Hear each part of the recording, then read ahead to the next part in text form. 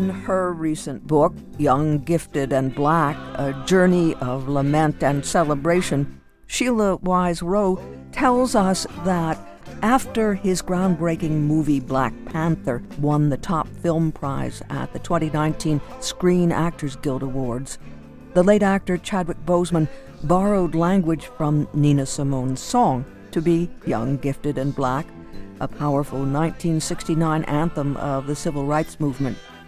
Much like Chadwick's movie, Nina's lyrics celebrate Black love, hope, and joy, while not shying away from lament and grief born out of suffering, loss, and regret. We must begin to tell our young.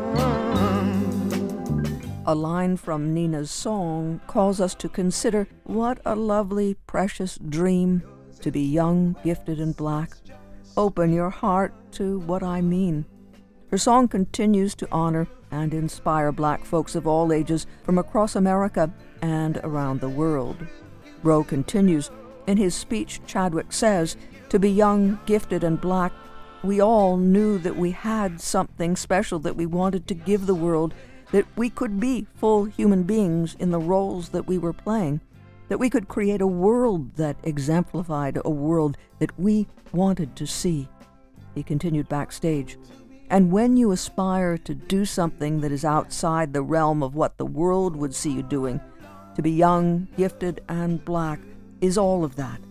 It's to have everything, but then not be quite able to grasp it, and still be able to persevere through that. By my youth. Art collector, patron, and educator Bernard Lumpkin explains he borrowed the title Young, Gifted, and Black from Nina Simone and playwright Lorraine Hansberry for an exhibition and companion book, and we'll soon learn why that phrase is especially fitting here. But Lumpkin tells us he has a connection with the phrase Young, Gifted, and Black that's even deeper and truly personal.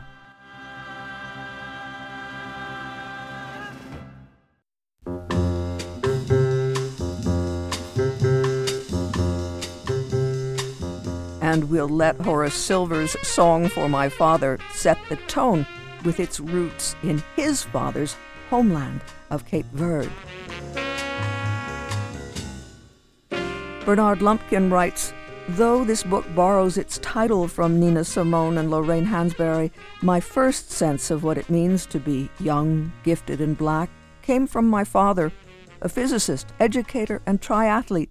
He was a true Renaissance man whose drive and talents carried him far from his modest beginnings. Oscar James Lumpkin Jr., the eldest of 8 children, was born in 1937 in the then predominantly black Watts neighborhood of Los Angeles. At Cathedral High School, he ran track, won awards in math and journalism, and graduated as the salutatorian of the class of 1955. But science was his true passion and his salvation. As a teenager, his parents couldn't afford to buy him a telescope, so he fabricated one from scratch, pointed it at the stars, and charted his future. A future which ultimately included stints at IBM, Yale, and along the way with the decades-long post he held in the physics department at the University of California, San Diego.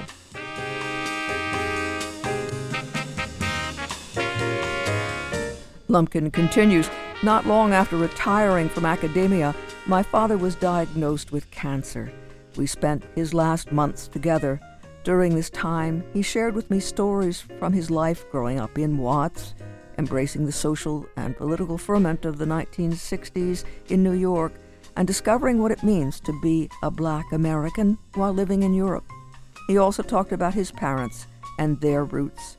At times funny, sad, or serious, these stories had a profound impact on me, and they helped me better understand my own place and purpose in the world. In the course of those conversations with my father about the telescope, about growing up in Watts, about our family, and also about being black in America at that time, what resonated with me was the idea of continuing these conversations. You know, they weren't complete There weren't answers necessarily. It was just conversations with my father, which, could have been a subtitle or a subtext for the exhibition in many ways. So after he passed, I came back to New York. I looked at the art collection. I realized that I could continue those conversations with my father through my conversations with artists of color, particularly emerging artists. My father had been a teacher. My mother had been a teacher. I had gone to school and graduate school. I was supposed to become a professor. I realized that I could use the collection as a way to teach young people, particularly about history, about family, about identity. Bernard Lumpkin speaking with us by phone, joining William Crow, director and professor of practice art, architecture, and design at Lehigh University in Bethlehem, to introduce us to the Lumpkin Boccuzzi Family Collection and the nationwide traveling exhibition, Young, Gifted, and Black, that is currently on view at the Lehigh University Art Galleries. This is a show featuring a wide range of styles, images, and materials. Speaking to our theme of artists conversing with their family heritage, we'll encounter a stunning painting titled Reef by Cy Gavin.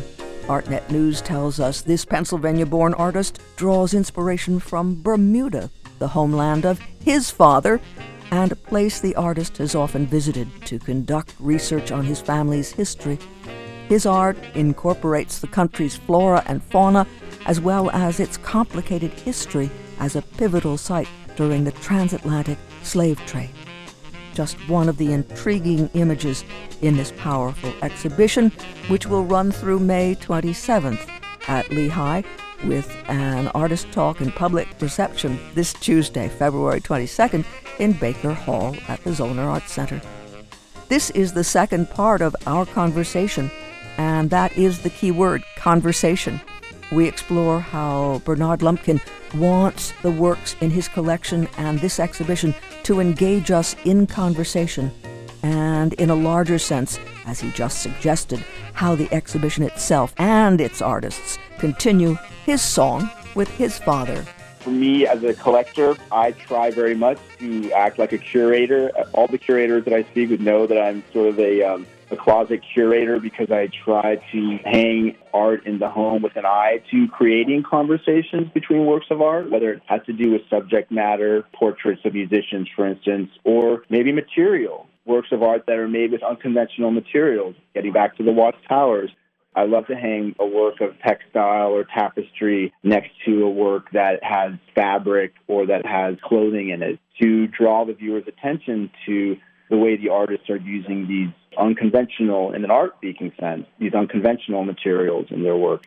The conversations, so there are conversations that we sort of set up, or that I guess I would say I would offer to viewers in the exhibition. But for me, just as important are the conversations that viewers create, or that they complete, maybe is a better way to put it. If you think of a work of art, as William was saying, as asking a question or presenting a problem, the viewer is the person who completes that, who can provide an answer or can provide their own answer. So I think that there are the conversations that we as collectors, as curators, as museum directors deliberately want to create. But then there are also the conversations that happen by accident, which can only be realized by a viewer who connects with a work or who makes a connection between two works or among different works, as you did with the Eric Dolphy by Chase Hall and the painting by Jordan Castillo of a drummer and a jazz musician. Exactly. And we've been really fortunate at Lehigh University Art Galleries because this is an exhibition that is on loan to us for the spring semester, and it's coming to us from some other institutions where it was installed in different ways. So it was at Lehman College in the Bronx, and it was just more recently at Gallery 400 at the University of Illinois at Chicago. And so our curator, Mark Wansidler, and our exhibition designer, Jeffrey Ludwig-Dykes, really had an opportunity to look at what are the different choices that were made in those spaces, and of course to be able to stay in touch with Bernard and his vision for the exhibition. We have a space at Lehigh, our main gallery space where the exhibition is on view, where one can kind of stand in the middle of this large gallery and really see most of the works of art from almost a single vantage point. So in many ways, it's a unique space in that one can have kind of multiple conversations with the works of art, even just standing in the middle of the galleries. And then, of course, what we also hope people will do is carry that experience with them to other parts of the galleries, actually just the floor below our main gallery, our lower gallery. They might venture down there and see we have this monumental painting by the abstract artist Jack Whitten, or we have a wonderful print by Romare Bearden and another artist, where hopefully they can continue that conversation with the works of art. And mentioning Romare Bearden brings up the notion of generations. And you do, don't you, Bernard, have a range of young and cutting-edge artists. But within that overarching notion, there are still artists more senior than some of them. Maybe the earlier generations are asking similar questions and maybe giving one set of answers, or not answers, but raising the questions in some ways, or there are new questions. Is there anything that jumps out in terms of generations in this particular collection? I think, Erica, the intergenerational dialogue, which I think is what you're referring to, is critical in any conversation around contemporary art, whether it's a book, an exhibition. It's important for people to understand that there's a lineage with young artists working today. They're simultaneously breaking new ground.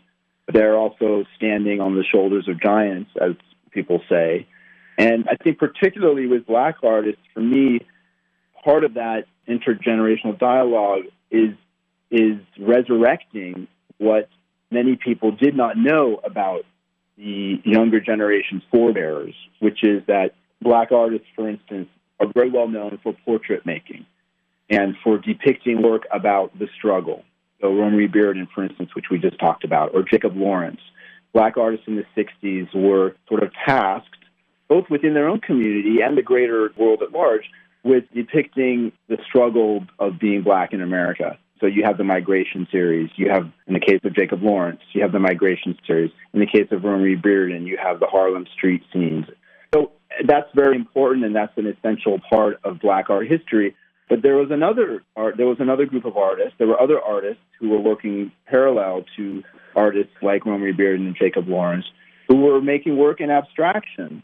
So for me, growing up the son of a physicist, a Black physicist, abstraction was always something that was challenging, and for that reason, I was very drawn to that and curious about it. And I wanted to know why my father, who could have been a lawyer or a doctor or a businessman, as his parents wanted him to be, given his intelligence and his success in school and academics, why he chose science, why he wanted to point a telescope to the stars instead of going to an office and working in the business world. So I feel like, for me, the story of abstraction in Black art is a great lens through which to view this intergenerational dialogue.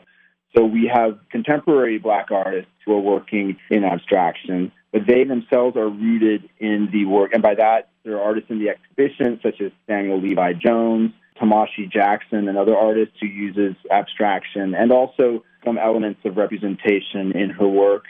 There are paintings by Andy Robert, the painter also whose work some would say sort of rides the line or is on the border of abstraction and figuration. But for many Black artists in the 60s, working in abstraction was not a popular choice, and many people saw it as being outside of the political conversation.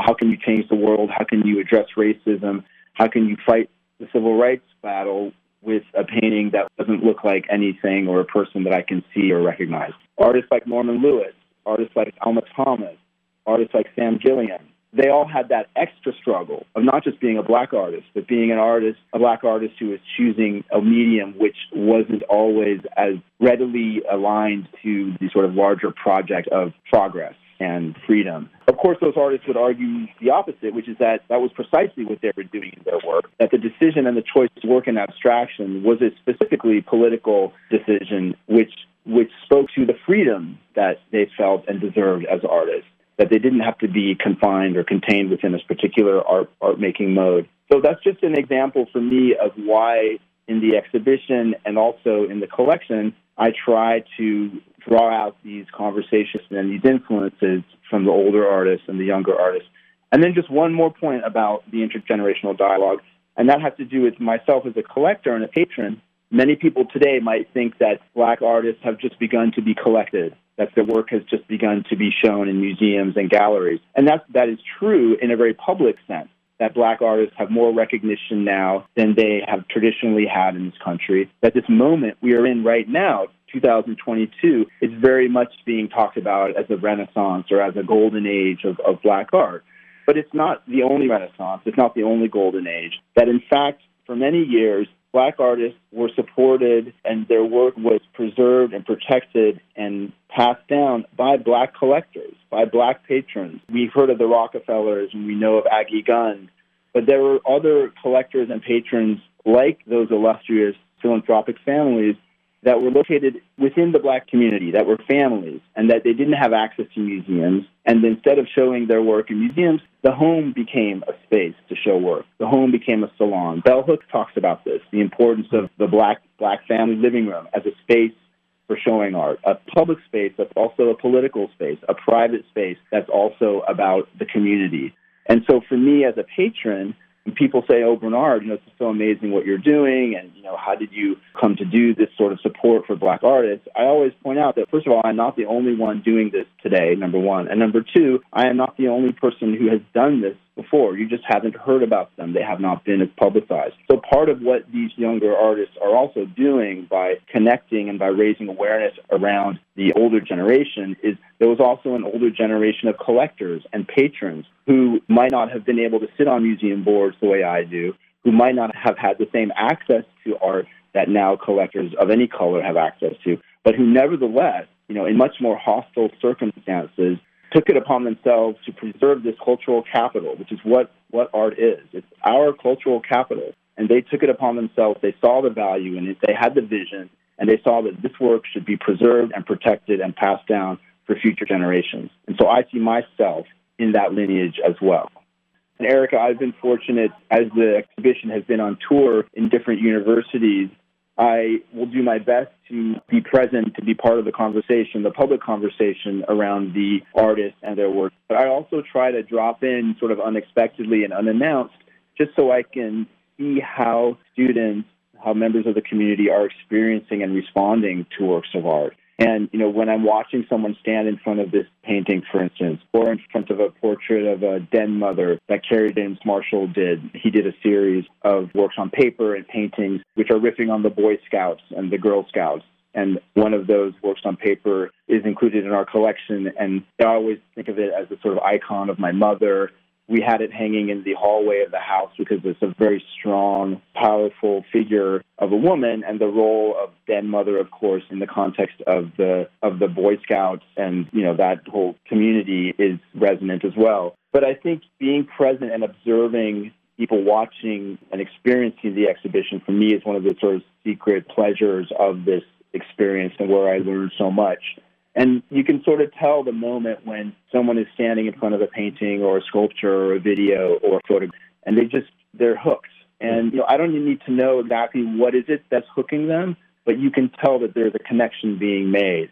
And I love what William said earlier about having a gallery or a museum or a collection where people can discover themselves, where they can find themselves. And so much of the history of museums in America especially have not been places where people of color can go and find themselves and see themselves and celebrate themselves. And so much of what the pleasure that I get of doing this exhibition and partnering with people like William and Lehigh is to create those moments, those connections, to create a stage, to make the setting where those connections can happen and where people can enter into a museum space, a gallery space, and see themselves. Maybe for the first time they have not seen themselves, people who look like them, family members, friends. And that's the takeaway for me when I'm watching people experiencing this exhibition in the flesh, in person.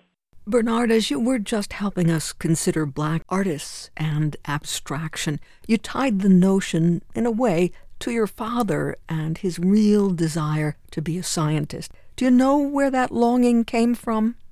I think, to answer your question as best as I can, my father was really a pure scientist. I think he saw his work as being a Black physicist as obviously having a larger political import, as it were, or larger significance. And in that capacity, as an educator, as a scientist, he was very engaged with civil rights and the issues of his time. He fought for an open admissions policy at City College here in New York City. It did previously have that, whereby a greater range of high school students would have access to the college education, and that was something that he was instrumental in helping change that policy. So I think he used his platform as a scientist, and he was doing a postdoc at Columbia University, again, another institution of privilege, which I think obviously must have been challenging for him, coming from Watts and then landing in New York City as a postdoc at Columbia in a science department. This was not like an English department, for instance, or a humanities department. So you can imagine how much diversity there was at that time in science departments at an Ivy League university. So I think your question in terms of what was the impetus or the spirit or the mission behind his choosing science, I think he saw his position, the significance of it, as others would see it, as I'm describing it now. But at the end of the day, he was an artist. You know, he saw the value of his position, and he used it in a good way. And I think that was important. But at the end of the day, he was also just a scientist. He loved to go to the lab. He loved to teach. He loved the dialogue with his students. And regardless of the color of his skin, I think he just wanted to do science. You know, I think the same way that what I was saying about abstract painters, the black painters of the 60s and 70s who just wanted to paint abstract canvases, they just wanted the freedom to follow their passion as artists. Their calling was the calling that an artist has, to understand the world, to reinterpret the world, to imagine a different world. And I think for my father, his calling, for whatever reason, was science, was physics, was astronomy. And, when you're 16 years old and you're building a telescope from scratch and you're pointing it to the stars above Watts, Los Angeles, you have to have a pretty deep calling when the world around you is telling you that, why are you doing that?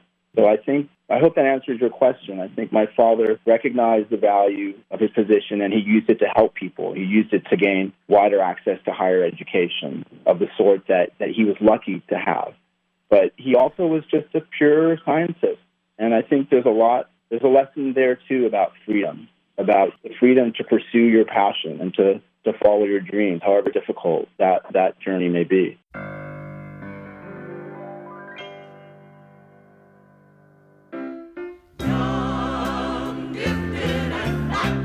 Art collector, patron, and educator Bernard Lumpkin, and William Crow, director and professor of practice, art, architecture, and design at Lehigh University in Bethlehem, introducing us to the Lumpkin Boccuzzi family collection of contemporary art, curated by Antoine Sargent and Matt Wyckoff.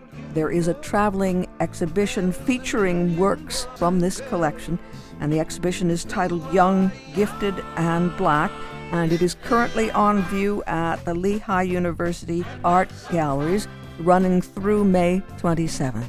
There will be an artist talk with a public reception this Tuesday, February 22nd in Baker Hall at the Zollner Arts Center. Artists from the show will be there, as will Bernard Lumpkin. The gathering gets underway at 6 o'clock and will run until 8:30, and that's at Baker Hall at the Zollner Arts Center, Tuesday, February 22nd, and it is an artist talk and a public reception.